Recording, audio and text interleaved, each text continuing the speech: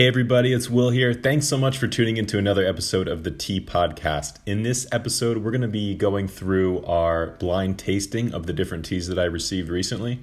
So these are teas that I have very limited information about, but I'm going to try to learn about the tea just through tasting it. So this is part of our selection process when we choose new teas.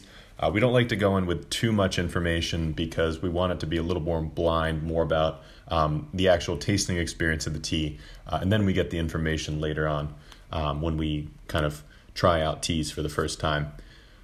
So this is another Sencha from the same farm. So I'm going to go ahead and open this up here, put the leaves out, see how they look. So in the last episode, we did a Sencha that was, I imagine, a unshaded, regular steamed Sencha. And this one is already looking a little bit different. The leaves are darker. The smell off them is a little bit sweeter. It's kind of like it's got almost like a fruity, you can get a little bit of the smell from the dry leaves, but not the complete aroma, obviously. So I'm getting a little bit of this this kind of fruitier, more concentrated, sweeter aroma coming off the teas. But let's go ahead and brew this up. I'm going to go ahead and put 5 grams into my Kyushu. And because I just kind of checked this tea out before, and I think I'm going to use a little bit lower temperature water because it does seem to be a little bit of a sweeter tea. So probably a shaded tea, just looking at the leaves.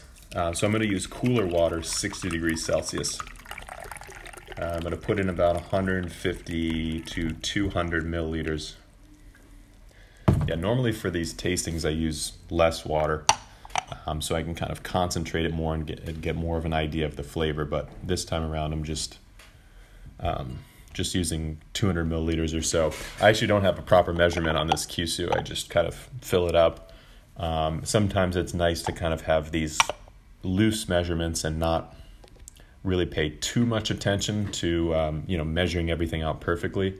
Part of the experience is kind of learning how you like it, so you can kind of quickly prepare it to your liking. So about maybe 30 seconds has gone by. I'm looking at the leaves. They're not quite opened up yet, so definitely need a little more time. And they're all kind of settling to the bottom. I'm not sure exactly what that means, but I think the leaves are a little heavier, perhaps. So just going to let that sit for a little bit longer.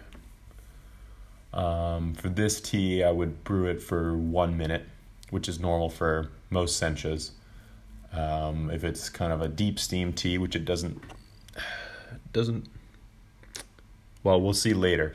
But it doesn't really appear to be one that I'm aware of.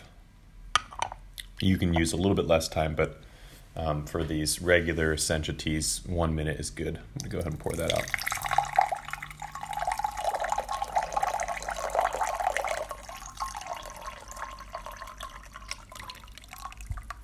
Going to pour this slowly because this Kyushu drips a little bit. Make sure to shake out all the drops. And I'm noticing already kind of like this cloudier layer forming at the top, and that's usually a good sign, at least for me. Usually tends to be a sign of a sweeter tea, but I could be wrong about that. The smell of the tea is, like kind of on those fruity notes, like with the leaves. And then the smell of the wet leaves is a little more, it's smelling a little bit like a Fukumushi tea. It's kind of like these deeper vegetable notes. This could be a deep steam tea. Oh wow. Yeah, the flavor right away is strong on these sweeter fruity notes. Not as much of these strong vegetal flavors like I was expecting by smelling the wet leaves. Yeah, it's definitely more on these savory notes, more on these fruity notes. Definitely a shaded tea. I think that one before was unshaded, so very, very big difference here. For those of you who don't know, the difference between unshaded teas and shaded teas is the unshaded teas are a little drier, they're a little less sweet, maybe even some astringency, and then the shaded teas are sweeter. They even get some fruitiness to them, and they're characteristic of these kind of like almost seaweed notes is kind of like the extreme with gyokuro. But on the lighter side, it's kind of just more of these steamed vegetable like edamame, asparagus, baby spinach, things like that. And that's more characteristic of a shaded tea. So I normally prefer these shaded teas because I just think they have a little bit more going for them. But sometimes it is nice to have those unshaded teas because it kind of like sharpens your palate, keeps it fresh. It's nice to challenge yourself every once in a while and drink something that you normally wouldn't.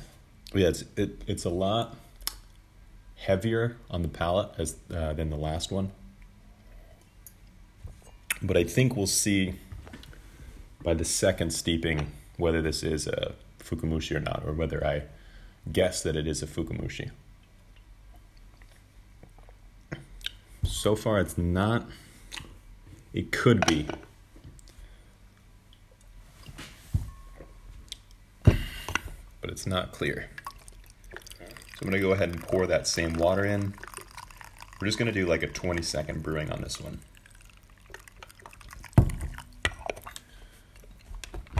So, because the leaves are already opened up, we don't need the full minute. We just need 20 seconds or so just to kind of get a new dimension to the tea. And this is important when you're learning about a new tea, is to kind of, the first steeping is kind of like the first impression.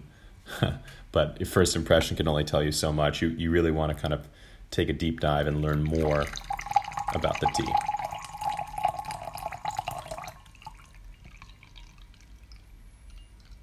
So it's not just about conservation. It's not just about getting the most out of the leaves, although that is important. It's also about experiencing different nuances and angles of the tea. So sometimes certain notes that were strong in the first steeping kind of subside, and you have space for different tasting notes in the second steeping that you didn't notice before. So yeah, the liqueur is very cloudy. Not quite as cloudy as some of the other deep steam teas we have. So I would say this could be a Fukumushi Sencha. I would say that it is. But it definitely doesn't have this like strong, vibrant green that we get sometimes. But the second steeping is much cloudier, which we didn't see with the tea last time, the unshaded one. So in the first steeping, I was getting kind of like these sweeter melon notes, kind of like cantaloupe, these kind of very concentrated sweet fruit notes. And this one, I'm getting a little less of that. I'm getting a little more of this steamed vegetable notes. So more of these vegetal flavor profiles are coming through. It's still kind of heavy on the palate, but the first one was a little denser, I feel like. A little bit more astringency that it's picking up. And I'm wondering if it's just because those leaves are already open, there's just more that can be extracted from it. So I'm getting a little bit of that astringency.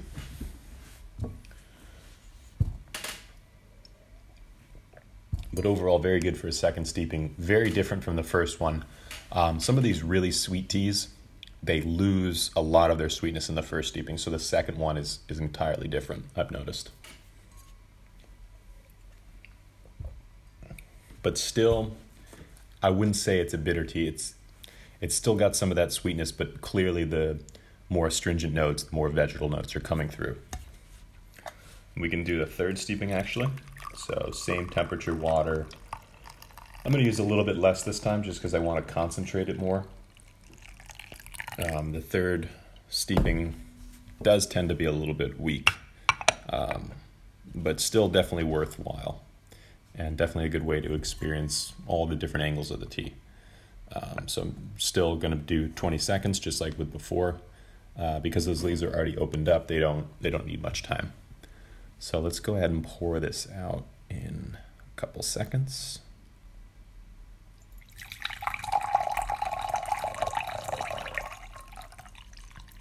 So I noticed that that kind of cloudy layer on top that I mentioned before, very prevalent in the first steeping, still there in the second steeping. Here I notice it's almost completely disappeared.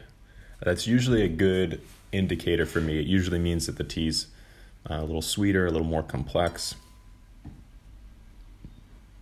But here, obviously, there's only so many steepings this tea can produce that. So,